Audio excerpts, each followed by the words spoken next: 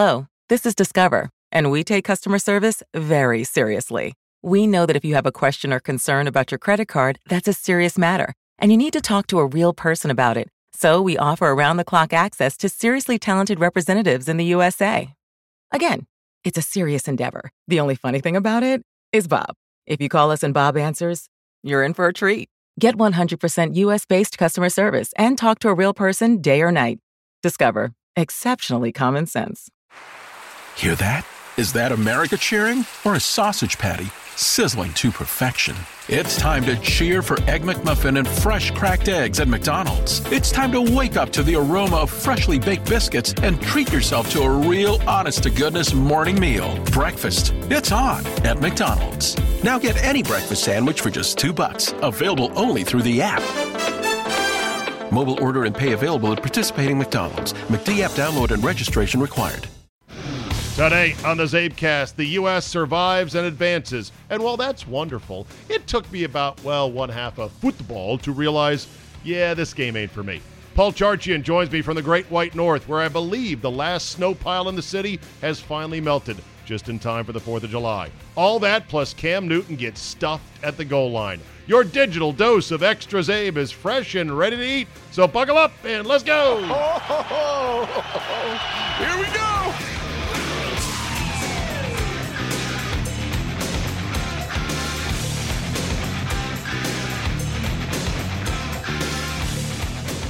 Tuesday, June 25th, 2019. Thank you for downloading. Before we get to church today, a thought on the Women's World Cup. I woke up from my midday constitutional nap on the couch to realize as I looked at my phone, snap, USA and Spain are playing right now. So let's go ahead and tune on in to Fox Sports 1. Boom. Game's on. All right, I'm watching. And as always, I go through this every 4 years, or I guess every 2 years. Are the Women's and the Men's World Cup staggered now like the Olympics? I think they are. That would make sense. 2 and 2 and 2. Just keep it flowing, Every 2 years, when I'm watching a soccer game, I always have that moment of uncertainty as I look at the big clock on the screen, and it's counting upwards, and it's somewhere in the 70th or 80th minute, and I have to always ask myself, how long is a soccer game again? I think it's 2 halves of 45 running minutes each, but sometimes I get confused and I lose track. That is what it is. And one of the peculiarities of soccer is that running clock, is that they don't have a referee starting and stopping the clock. And I've asked these questions over the years, time and time again, to my soccer peeps. And they explain the reason is soccer, and I guess FIFA, but all the world organizing bodies want to keep the beautiful game, as it's called, as simple as possible so that it can be played by anyone at any level, including levels in which they don't have the most advanced technology. This is why the game is so wildly popular in every corner of the globe, including, of course, third world countries where kids grow up kicking balls made out of trash, no exaggeration, around a dirty lot. So to have a clock in which you have to start it and stop it and make sure the clock operator is on point, it's just too much. It's better for the referee on the field to keep track of the time. And instead of him starting and stopping and trusting him with, hey, you know what, you should have stopped the clock there, would have gave us an extra 6 seconds, they let the referee determine what is so-called additional time or stoppage time, as it were. Okay, so that's one thing about soccer. Fine. The other thing about soccer, I immediately realized as I watched my first game with any kind of focus whatsoever in at least 2 years, if not longer, I realized, oh, shit, the flopping. God, do I hate the flopping. The flopping is the worst. A player for Spain got tapped in the face, decides, ooh, I got tapped in the face, and a second later realizes, go down like you've been shot. Oh, God, help me. Another U.S., she did get a card. I think she got a card for that, or drew a card on Megan Rapinoe. They were killing Rapinoe in this game, which is fine. See my eyes, they're very dry about that. Also, there was a U.S. player who made a sparkling run and then had the ball knocked away from her, and she was upended in the process of what looked like a clean tackle to me. What do I know? I'm an every 2-year soccer guy. They got the ball first, and yes, it ended up tripping up the attacking U.S. player. But the attacking U.S. player, upon tumbling to the ground, lay absolutely motionless, as if dead for an extraordinary amount of time, like 10 seconds. Oh, my God, JR! She's dead! It was at that point I realized, oh, yeah, that's why I'm really not a fan of soccer. And then came the coup de grace, the crowning reason why I can't get with the sport, and that is the penalty kick. Spain ended up committing a foul inside the box on a cutting U.S. attacker who was not really imminently about to score, but just cutting across the top of the box, trying to corral a high-bouncing ball. And the Spain attacker came in with cleats high, with studs up, as they say, and appeared to have nicked or grazed the leg of the U.S. defender. She then landed, stumbled once, and fell to the ground. The referee called a foul. Of course, they went to video-assisted review, which they make the big box sort of sign with their fingers. And after a review of the play, they realized, or they determined, the referee did, oh, yeah, she did tick her in the box, and that's a foul. So, USA was awarded a penalty kick, which is what I like to call a free goal. Now, technically, it's not free. It is only a 75% conversion play. Megan Rapinoe ended up taking the shot. This after Alex Morgan was going to take the shot and then decided not to. It was kind of laughable how the referee was all finicky about where on the spot Rapinoe was putting the ball, because she was putting it on the front edge of the white circle on the ground. And the ref's like, no, you got to move it back. And she's like, what? And the announcer's like, all it has to do is be touching the circle. And I'm sitting there screaming, it doesn't fucking matter. She's right in front of the goal, point blank. But they ended up putting it on the spot. Rapinoe goes low left into the corner, bing, bang, boom. Goalie even moved the right direction, perhaps a bit late. Moved the right direction, dove for it, had no chance of getting to the corner. There is no way that a properly struck penalty kick can be stopped by any goalie in the world. It's only fuck-ups and miscues and a blatantly correct guess that gets it done. So my problem is twofold on the penalty kick. One, soccer being such a low-scoring game, a single goal is the equivalent of like 20 points in a basketball game. And secondly, well, three things. One is a goal is worth so much. And then you have the very subjective idea of what is or is not a foul.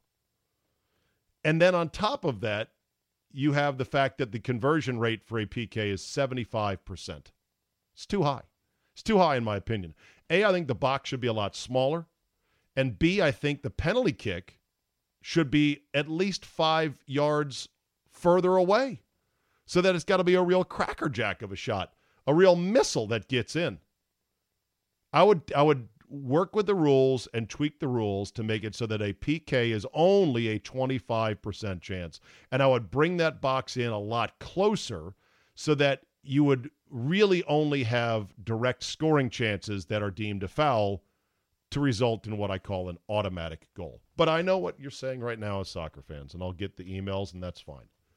Oh, but this is how the game is. If you watched enough soccer, you'd realize it usually evens out. Secondly, the principle is if you're the attacking team, the defenders must take extra care in the box to not foul and to reward the offensive team for being in the box there legally. Okay, I get all that, but man, it's too big of a thing. This is, in a basketball game, if you called a technical foul on a specific shot and said that's a 20-point free throw and then gave the shooter, and I'm saying on average free throw shooters in basketball are about 75%. The best are 90, the worst are 50. It's about 75.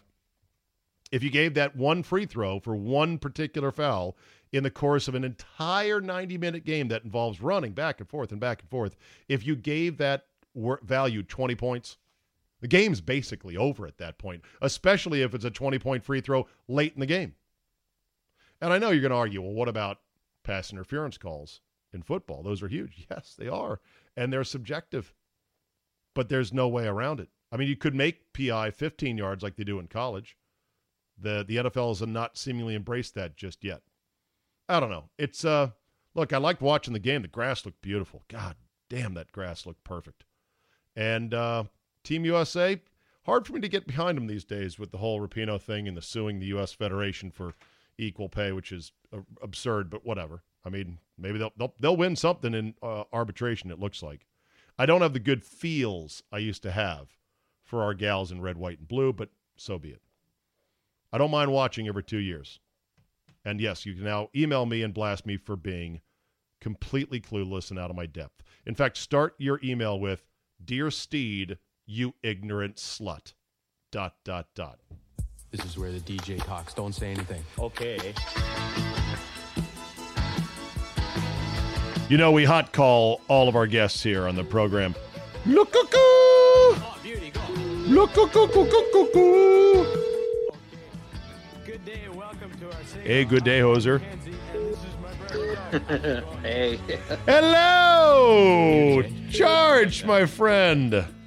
I'm just excited that I can hear you for like 3 consecutive seconds at a time. That's very exciting. It is very exciting. Paul Charchin, everybody, founder of fanball.com, the king of the Twin Cities, and a man about town, a man who loves his bourbon and his steak. Yes, together, ideally. Yeah, it does go very well together indeed. I had one of the gals at the station in Milwaukee, 97.3 The Game, Miss Natalie, who is a huge Metallica fan, Charge. Ooh, she has been to 114 What? You heard me. Do I stutter, as Stanley Hudson would say in The Office? 114 Metallica concerts in her life. She has promised to be my date, my platonic date, at the next time Metallica's even in the States. They're apparently in New Zealand right now. So I can experience it, because I'm really not into metal, but I'll try anything once, basically. Really? Now you tell me. Now you you tell tell me. me. For a whole weekend, and now you tell me that you'll try anything once. Well, I'll try a lot of things once. How about that? I won't try a salad once, that's for sure. Ugh, no vegetables for sure. Anyway, so she told me on the bourbon front, before we get into the meat and guts of our visit tonight, she said she gave me a bottle of bourbon that's called this Blackened, and apparently it's Metallica's favorite bourbon. Ooh. Are you aware of it? No, it's called Blackened. I'm going to look it up right now. Blackened bourbon. Just says Blackened now, on it. Is that a brand name, or is that like a method of making it in a charred oak barrel? I'm sure it's Blackened American Whiskey. There it is. It's Metallica and David Pickerel released Blackened American Whiskey. So it's the Metallica whiskey. Well, of course, go figure. Because if you're Metallica, you need the money from an extra sponsorship. Yeah, they're really hurting for money, Metallica. They really are. Yeah. Wow. All right. They've teamed up. They've teamed up with Whistle Pig distiller David Pickerel to create Blackened American Whiskey, a blend finished in black brandy casks. So there you go. Haven't tried it, but maybe I will tonight after all. I did not know that. Thank you. All right. We got a couple things to talk about today on the docket, and they go as follows. Number 1, Fortnite. Story about their founder. Interesting story. 2, PI rule in the NFL. Disaster in waiting. 3, worst piece of shit tool or device you have ever purchased via a TV infomercial. And 4, Charch wants to talk about his new foray into vinyl LPs. Yes. All right. I'm excited for that. All right, let's start with Fortnite. So I found this story, I don't know where it came to me, but basically this 30-year-old by the name of Tim Sweeney, who is the founder of Epic Games. I'm sure you know of him. Yes, I do. In fact, my brother worked with him when my brother was at Xbox.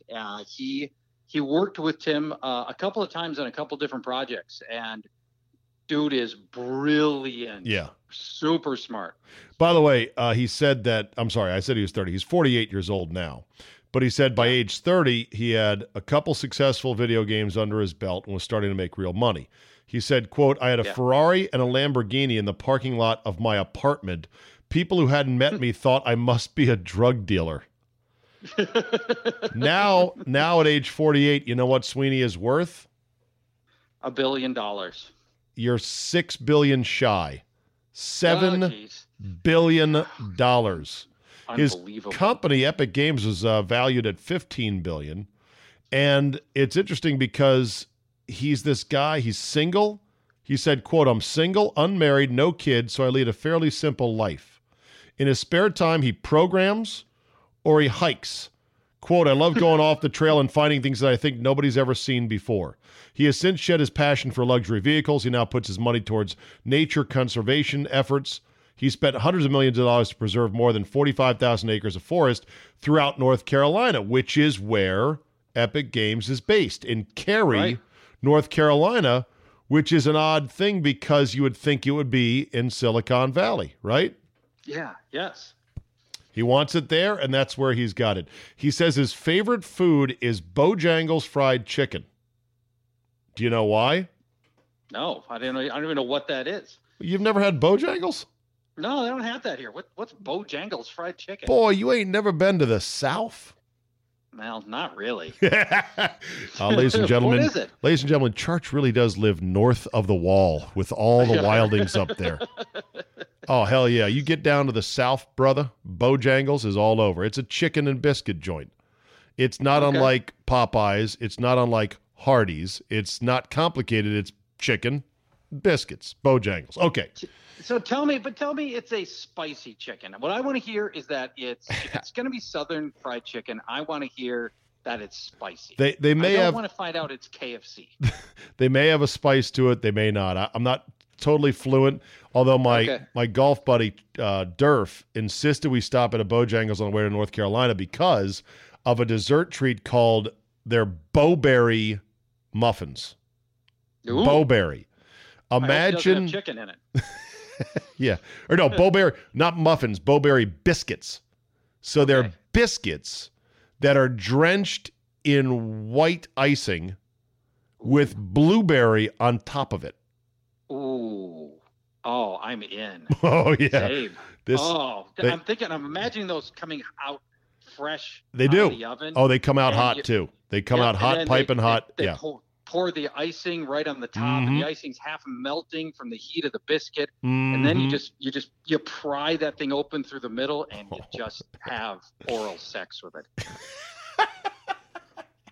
Wow, this thing took quite a turn right now here tonight. All right. Anyway, he said his favorite food, and this is such a programmer thing to say, you being married to a erstwhile wannabe part-time never got a gig programmer herself. That's all true. He says, this is great. He goes, it strikes the perfect balance between tasty food and time commitment. What fucking weirdo is that? I love it. I love it. That's my guy. He's got it all. He's got it all computationally figured out on the XY axis. Exactly. The X is time. The Y is taste. And it's in the upper right hand corner. Yes, right here, as you can see, the combination of tastiness and from fingers to esophagus is off the charts. We call this the Bojangles circle. He also says he primarily drinks Diet Coke, ding, ding, ding, but only because it's, quote, impossible to find Tab nowadays. They sell Tab at Target. You can get Tab anywhere. His uniform in the office is a T-shirt and cargo pants. Well, of course, that's every programmer in the world right there. Now, here's the amazing thing to this whole story. I think Epic had a series of, they've had popular games for 20 years, but he was never a billionaire until Fortnite, and the game is free, free, and he's turned that into the thing that has catapulted him from multi-millionaire to multi-billionaire. Yeah. They talk about it. They say that one of his biggest challenges, so they put this free game out, and then he had to go try to convince all the big players, Microsoft with Xbox, Sony, PlayStation, and I forget what the third. Oh, Nintendo was the third. Right. He had to go convince all these rival video game titans to allow his game to be played on their systems. And he wore Microsoft down. They finally said, okay, fine. He wore down Nintendo. They said, fine. Sony was the last hard asses. And it took a campaign amongst players to say to Sony, the fuck, Sony, get with it. And they finally relented. And they relented to the point that Sony normally does not allow their online players to cross paths with the players that own an Xbox or a PC or a Switch or anything else. But Sony, the popularity of Fortnite was so great and the outcry was so great that Sony allowed Fortnite players to cross-play with players on the other systems. And that's how much clout Epic Games has now. Due to Fortnite. Get this. It says in the story that it all fed the Fortnite fever. The game's hold over kids has sounded alarms, particularly those who think the games are addictive. Whatever. Oh, stop. This is the stuff we've been hearing since Pac-Man, for Pete's sake. Charge, is it addictive? No. Well, only in the same way that Call of Duty is, or any other game is. You can be compulsive about anything. Yeah, but I can be a compulsive nose picker if I want to, right? But it doesn't take all day and all night. See, here's the thing: we could have been addicted. Do it wrong, it is. I got a bloody nose again. Here's the thing: you could have been addicted to Pac-Man. You can't You can't play that shit all day. You can't. It's not complex enough. Who the hell played Pac-Man all day? In the day, people did. They'd show up at the arcade with the roll of quarters and, $10 in quarters, and they'd play all day long. Now we would never do that because our level of sophistication has gone up by so much. But Get this, though. Here's the flip side of the coin. Not playing Fortnite or not being good at it has become a new stigma for some children. That's true. Including playing with the standard issue avatar outfit everyone starts with, can result in being called, quote, default or noob, modern day schoolyard taunts. Yep, wow. That is how he gets to $7 billion is nobody wants to be the player that shows up looking like the default guy who spent no money on the game. If you spent no money on the game, you are telling the world that you don't know how to play the game. Oh, so God. Yeah, what a great concept. Anyway, it's a good article. I think it's in the Wall Street Journal. I just clipped it and saved it in my Evernote program. But if you find the link, send it to me. I'll make sure to retweet it out. Here's the other thing about it. So he's single, unmarried, no kids. Yeah. And he's worth $7 billion. Guess what? Does he sound miserable, Church? Does he sound like he yearns for a soulmate, for someone else to share his life with and not everyone is fit for marriage. Not everyone's meant for it. It sounds like the guy's happy as fuck. He hikes, he eats Bojangles, he designs video games, and that's good enough for him. Well, hold on. Now, wait a minute. For all we know, he hikes, he enjoys Bojangles. Yeah. And he in the company of somebody else. Now, what he does not miss is a legally binding companion. For all we know, he's got a series, he could have hose on the side. Absolutely. Right. He is in no right. Let me amend that. He is in no legal agreement to forfeit half any of his $7 billion. Okay. Correct. Item number 2, PI rule in the NFL. Is this, do you think, Charge, a disaster in waiting? Yep. It is going to turn the NFL into the NBA, where every game is going to come down to a series of continuous stoppages at the end of the game while we try to figure out if there was pass interference or not on damn near every pass at the end of the game. And, I suspect this is the side that you are going to fall on as well because I'm on this side. I own real estate on this side of the river. Yeah. You embrace the human element in many sports, and do I like what happened to the Saints? Of course not. They got gypped. You know what? That's what you sign up for when you play the game, and that's the most. We still I do not want to materially change the game to try to put in some level of minute perfection at the expense of a 7-minute timeout, followed by a 4-minute timeout, followed by a 3-minute timeout and a block of commercials. I agree. I agree. And honestly, Charge, the amount of time it could take as games grind to a standstill is not even on my concern list per se. It's bad, obviously, but I'm not even worried about that. What I'm concerned about is that they're saying that a booth-initiated replay review on PI or a non-PI call is going to have to meet a higher threshold than what they call on the field. That, to me, is fucking crazy. And what's going to happen is this. Your team is going to have a receiver who looks like they're interfered with, and you're going to be waiting for the NFL to stop the game to look at it, and they're not. Because someone in a darkened room you can't see and don't know decides, nah, that's not worth looking at. And then all we're going to do on Monday is complain about the call that was not stopped to be examined. Boom. You raise an excellent point I'd never thought about. Now we're taking, at least the refs have got accountability. We know who they are. We know what they look like. We remember the ref that jobbed us and everything else, right? Yeah. They have accountability. These faceless drones back at the league, who knows who these people are and what their motives really are, and they don't have the same level of personal accountability. That's an excellent point. I'm stealing this for tomorrow's show. Go right ahead and tell the best play-by-play man in the league, Paul Allen, I said hello.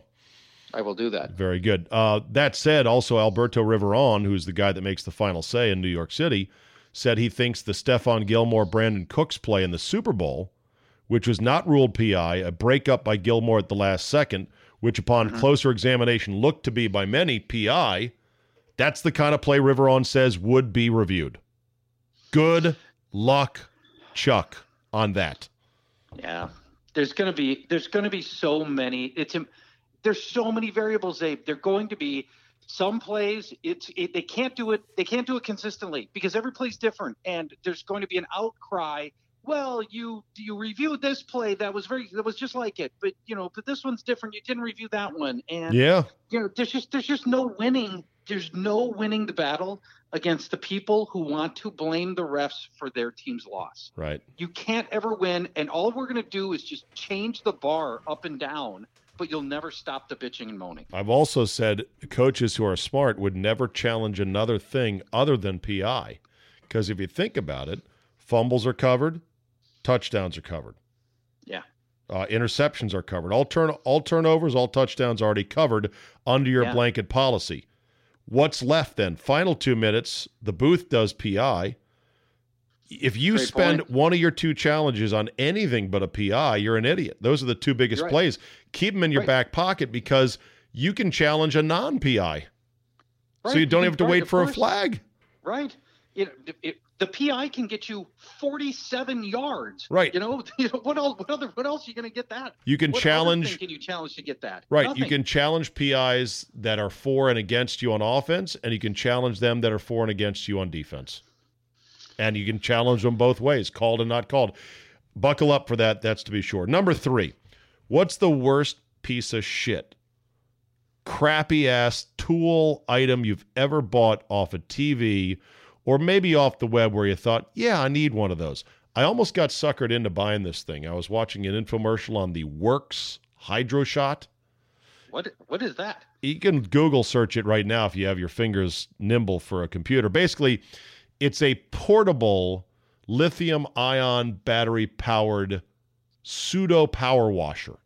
It's a super squirt gun that purports, if you believe their infomercials, to be able to clean things kind of like a power washer, but without the hassle of a real full-blown power washer. And it looks pretty good, and I'm thinking, because here's the thing, you can take it's got a tube on the bottom of it that you can dump into a lake or into the ocean to clean your boat. You can put it in a bucket of water if you're not near a water source. It sucks it right out of there. You can put a 2-liter bottle on it for some light cleanup. I'm like, yeah, I can see myself using this around the house. I then watched some YouTube reviews, and they showed what a pansy ass, no cleaning power pile of shit it really is. And I said, thank God I didn't buy it. So I ask you, Charge, have you ever bought anything? What is the one thing you've ever bought where you go, yeah, I regret buying this. This was a waste of money. This is I almost never buy from TV. I was never a Ronco pocket fisherman guy, right? That's, right. That stuff never appealed to me a lot.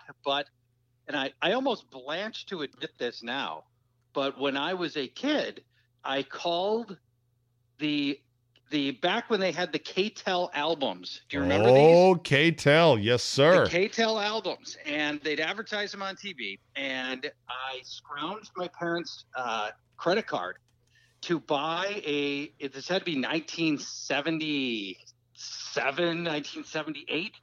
And so I'm like 10. And I had to have, all my friends were talking about Kiss. And I didn't know much about Kiss, but because we didn't have any Kiss albums. We can afford Kiss albums, any of that stuff. And I wanted to be like the cool kids, talk about Kiss. And Kiss was on this K-Tel album. So I decided to buy the K-Tel album.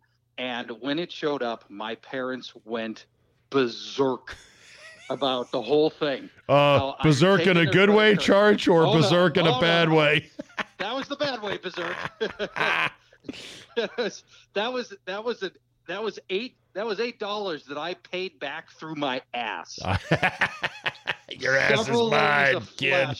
Several layers of flesh. Yeah, they'll teach you for stealing a credit card. From 1976 to 1981, the company K-Tel, that's K-Tel, sold $150 million in albums around the world.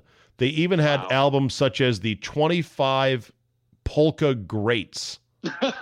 Polka. I bet that thing sold. They were airing it in Montana, right? And they were airing it in South Dakota, North Dakota for pennies on these TV stations back then. And that's where polka was selling. I bet anything they made money on that. Yeah. Anyway, K-Tel International still around, KTEL.com. In Winnipeg, Manitoba. Oh, that's where it's located. That's where it's apparently Canadian. Located. You'd think they would have all Rush on the K-Tel. Hey, we got the 25 best Rush songs, that are, medium tempo, okay? Like Red Barchetta, okay? All right, so there's that. I once bought, Charge, it was a bug vacuum for inside your house. Yeah. And pile of shit. It didn't work. Yeah, it had the clear little scoop end of it on a 2 or 3 foot wand with a little vacuum that was attached to it that ran on batteries you recharged. It didn't have the sucking power. Do you know the tensile grip of a modern wolf spider in your house to your wall? It is pretty damn strong. You better have some serious... I used it a couple of times, and I was like, this is a waste of money, because it's either a broom, your shoe, or your vacuum that you already own. Did not need another one of those. So no, you did not. A lot of the spiders are jumpers. They're sneaky tough. They're not as tough as the common housefly, which is tricky. Yeah. But the spider can be tricky. And who wants to mush a spider with your hand? Nobody. But we're willing to try to clap and moosh a fly, but not the spider. Well, because spiders could bite. Flies. They could bite you back, right? Yeah. Maybe that's part of it. Plus, it's bigger. Yeah, most guys and hairier and everything else. Yeah, exactly. A couple other quick things on the call-in, the TV call-in stuff. One, I have a friend who bought and uses to this day the Flowbee. Shut up. Yep, that is his hairstyling mechanism of choice. He continues to use it even now, and he has the most thick and lustrous hair you can imagine. And he hooks this device up to his vacuum, and he vacuum cuts his hair with the Flowbee. It sucks your hair up into a tube and then has some blades that cut the hair, and there's no mess. The hair clippings get sucked right into your vacuum, and you're good to go. Wow. And if he's had that for years, That Flowbee has paid for itself 50 times over for the price of haircuts. That's what he would tell you. He has to every once a decade he buys a new Flowbee. Holy shit. That's amazing. It's like, all right, this one's got a little dull. I'm getting the new Flowbee. Okay. And they still sell them. He can still do it. All right, send us one last thing. Yeah, one more. One other thing. Or a catalog purchase that you bought and you're like, what a piece of shit this is. Did you ever get the Johnson Smith catalog as a kid, Charge? No, I don't even know what that is. Okay. And did you ever get kids catalogs that would sell everything from rubber chickens to hand buzzers and fake gum and plastic vomit and X-ray specs? Those would be in the back of the comic books, and I saw the ads in the back of the comic books, but I never saw a catalog of those items. All right, look up Johnson Smith catalog and you'll see it. This shit used to get mailed to my house and my next door neighbor, best friend Al Nabasi's house. And we would spend hours poring over it going, oh, I want to buy this. I want to buy that. Yeah. Saving up our money from birthdays and shit. It was all such junk. Johnson Smith Company. Catalog. One of the oldest catalog companies in the United States. A household name in novelties, gifts, and collectibles since 1914. Now, when you were of an age of which those things were interesting to you, how curious, and well before the internet would allow you to see nudity anytime you wanted, how curious were you to get the X-ray specs? I mean, 1,000% curious. Yeah, baby. We were like, if this thing works, that's a life changer. Yes. I'm looking at the X-ray vision glasses right now. They were really nothing more than polarized glasses, and cheaply so. And I'm looking at a page image, $1.98 they claimed for this thing. Wow.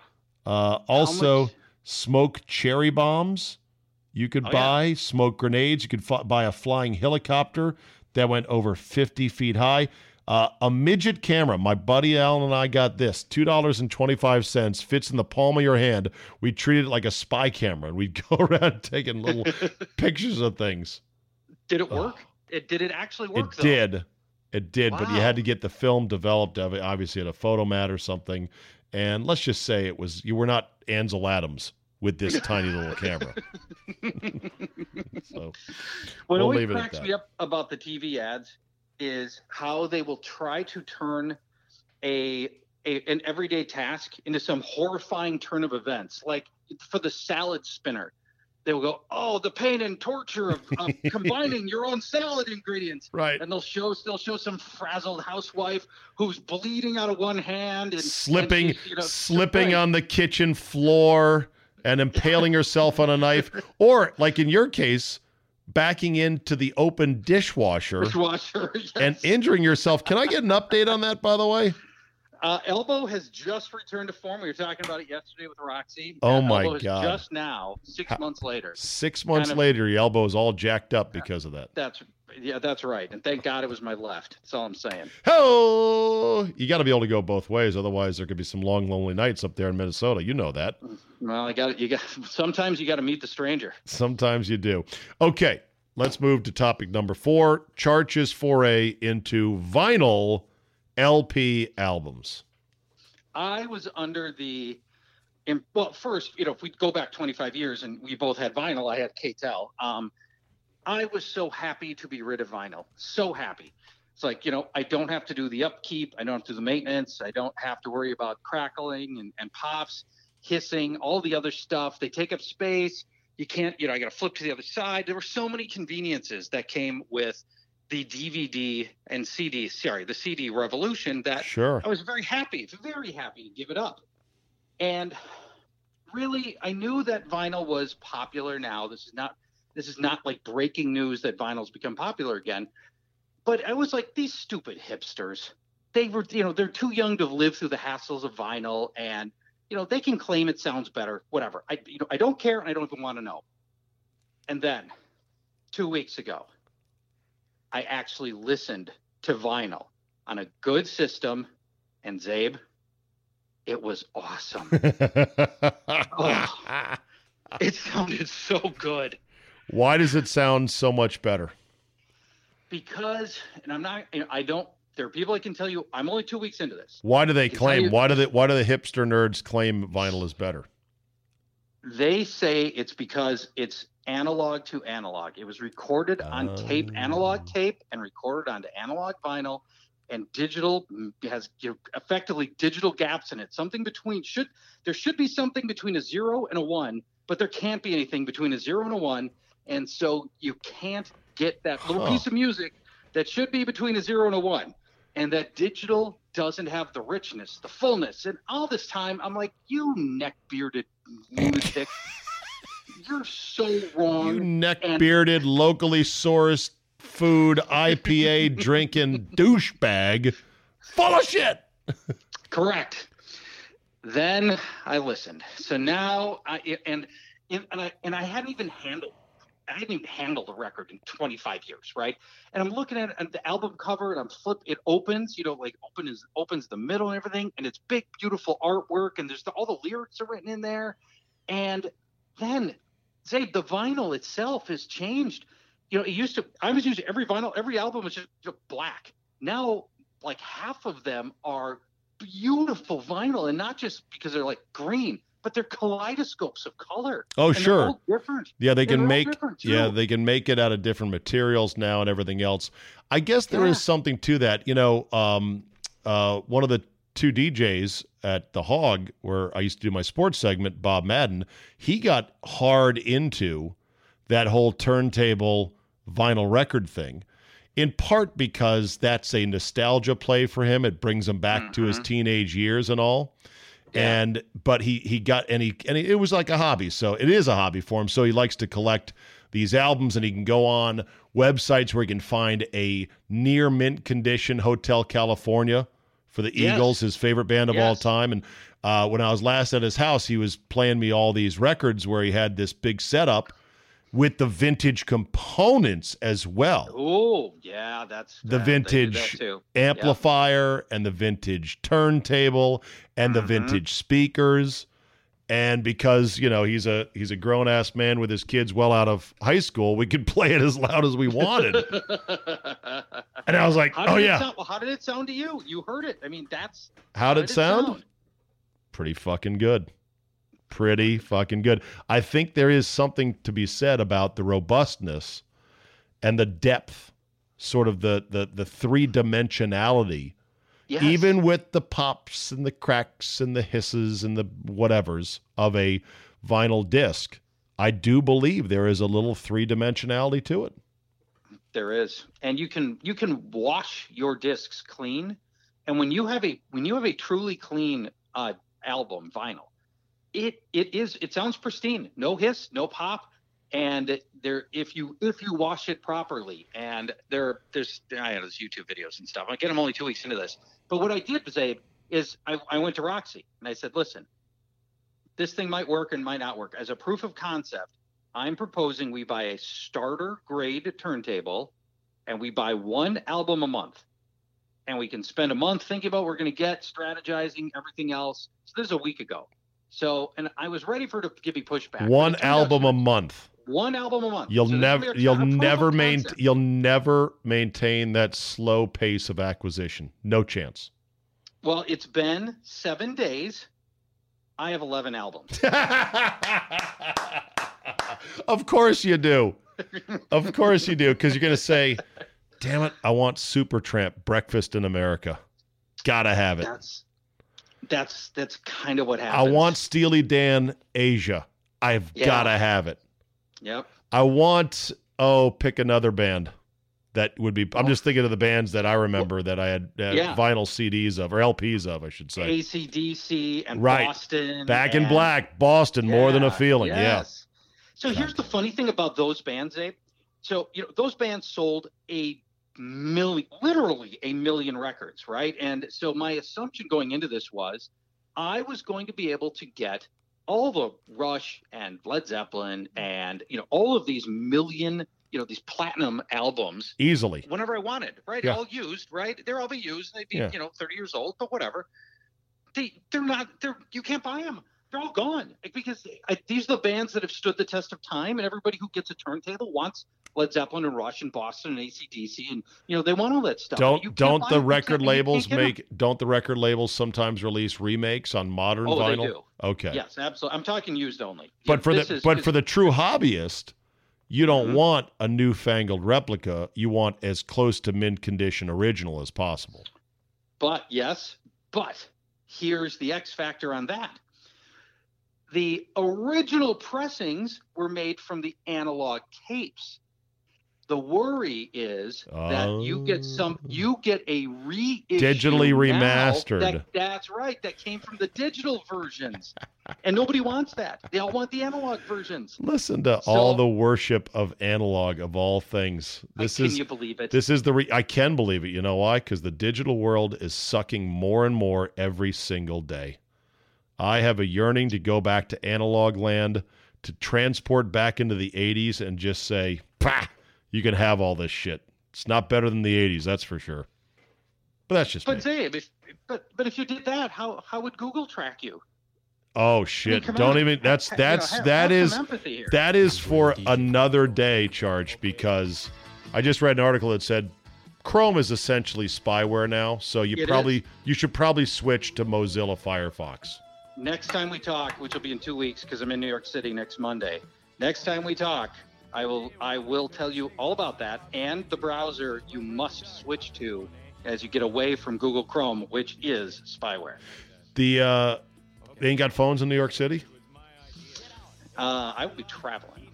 I will be flying back with my family. You got no time to call me next week. You're out. Why? That's because insane. I'm traveling from New York City with my family. That's why. Dude, you're not that important. You've got 30 minutes to get on a phone with me. I reject that answer. I'll work around your schedule. The people demand it. Can you hear them? Charge.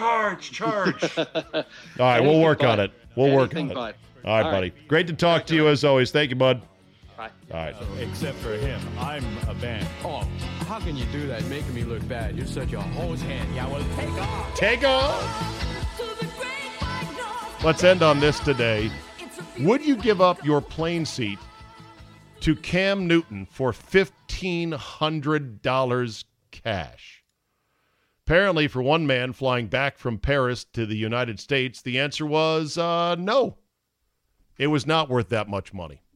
Cam Newton was apparently flying back from Paris, maybe a fashion show, perhaps, from France to Charlotte, North Carolina. That cannot be a direct flight. And he apparently had missed an earlier flight in which he was booked into business class, or what they used to call first class. He ends up on a plane that went up going to North Carolina, but not until they went through North Texas, and he was stuck in coach. So the 6'5" quarterback, wanting more leg room, started to negotiate with a guy who was in one of the bulkhead rows, saying, "I'll pay you $1,500 if you're willing to switch seats with me." Now, did he offer the $1,500 in cash on the spot? It's tough to say. The social media showed videos of Cam, dapper in his Heisenberg hat from Breaking Bad, offering this man the $1,500 in cash. But he got stiff. The guy said, no, I'm not giving up my seat, not for $1,500. 10-hour flight. Cam Newton, poor guy, stuffed into regular coach fare. I would absolutely take the money. I would take the money, and I would say, I'll stand for the whole flight for $1,500. You kidding me? Now, if Cam Newton had said, I don't have it on me, but I promise I'll get you when we land, I would say, nah, not good enough. I don't trust you.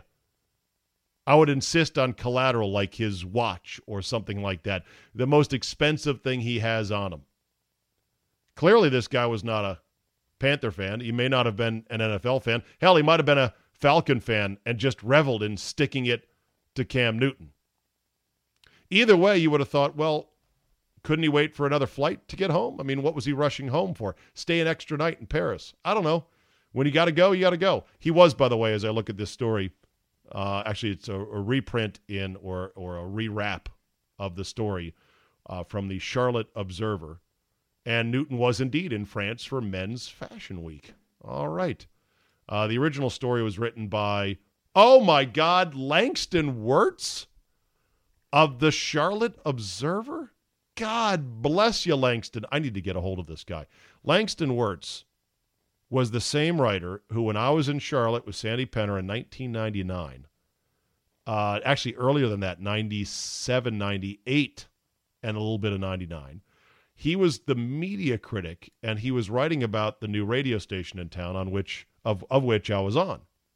And he did not really like for my style, my brash-talking northern ways. And so Langston would kind of poke at us. And we had a rivalry going on. We had a bit of a feud going on. We made fun of the Charlotte Observer by pointing out mistakes in the newspaper, gaffes, headlines that were wrong, cut lines that were wrong, misspellings, you name it. And we went every day, me and Sandy Penner said, okay, we're going to find the mistake in the sports section alone. We didn't even go through the entire paper. Just in the sports section alone, we were confident we could find one mistake every day. And it got to such a streak that we decided, well, when should we end this? Because it could go on forever. I said, why don't we end it at the 57th day in a row, because that would eclipse the greatest streak in sports history, Joe DiMaggio's 56-game hitting streak. Well, sure enough, we're getting up into the 40s, and I know that the newspaper editors over there at the Charlotte Observer are getting more and more pissed. Like, God damn it, this sports section better be tight as a drum on its way out the door to the printer. We got to stop this now. And they couldn't do it. There was always a mistake somewhere. And maybe that's true of all major papers. It could be an unfair standard, but it became a bit of a thing. And so we finally hit 57 days in a row. We had a special remote at a little barbecue joint that was on a fake little body of water, a tiny fake little shopping mall lake, as it were, and we called it the Mistake by the Lake, and we celebrated the 57th consecutive mistake. We actually made T-shirts, of which I have one or two still in storage. Don't ask me to get it. I don't care how much you offer, unless it's $1,500 like Cam Newton's seat.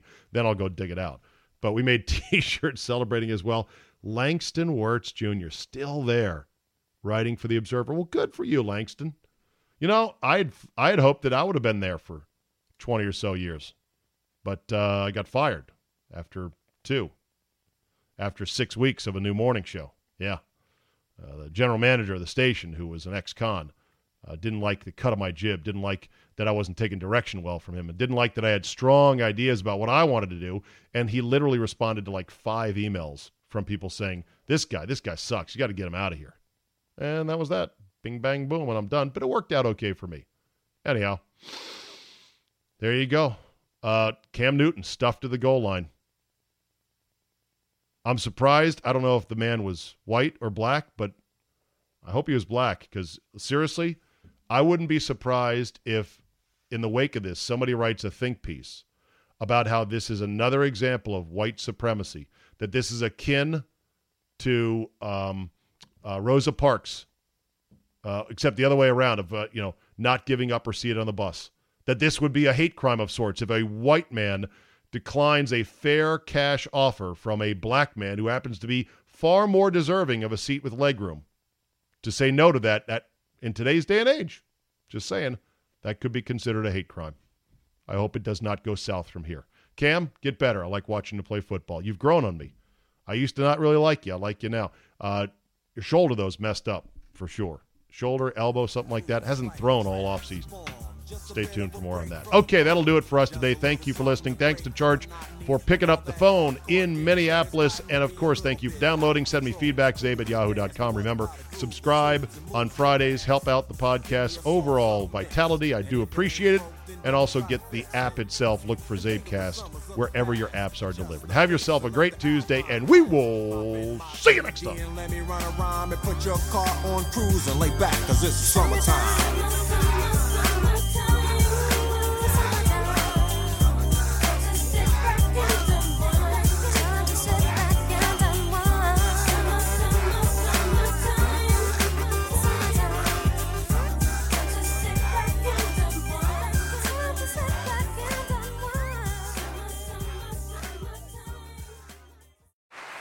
Hear that?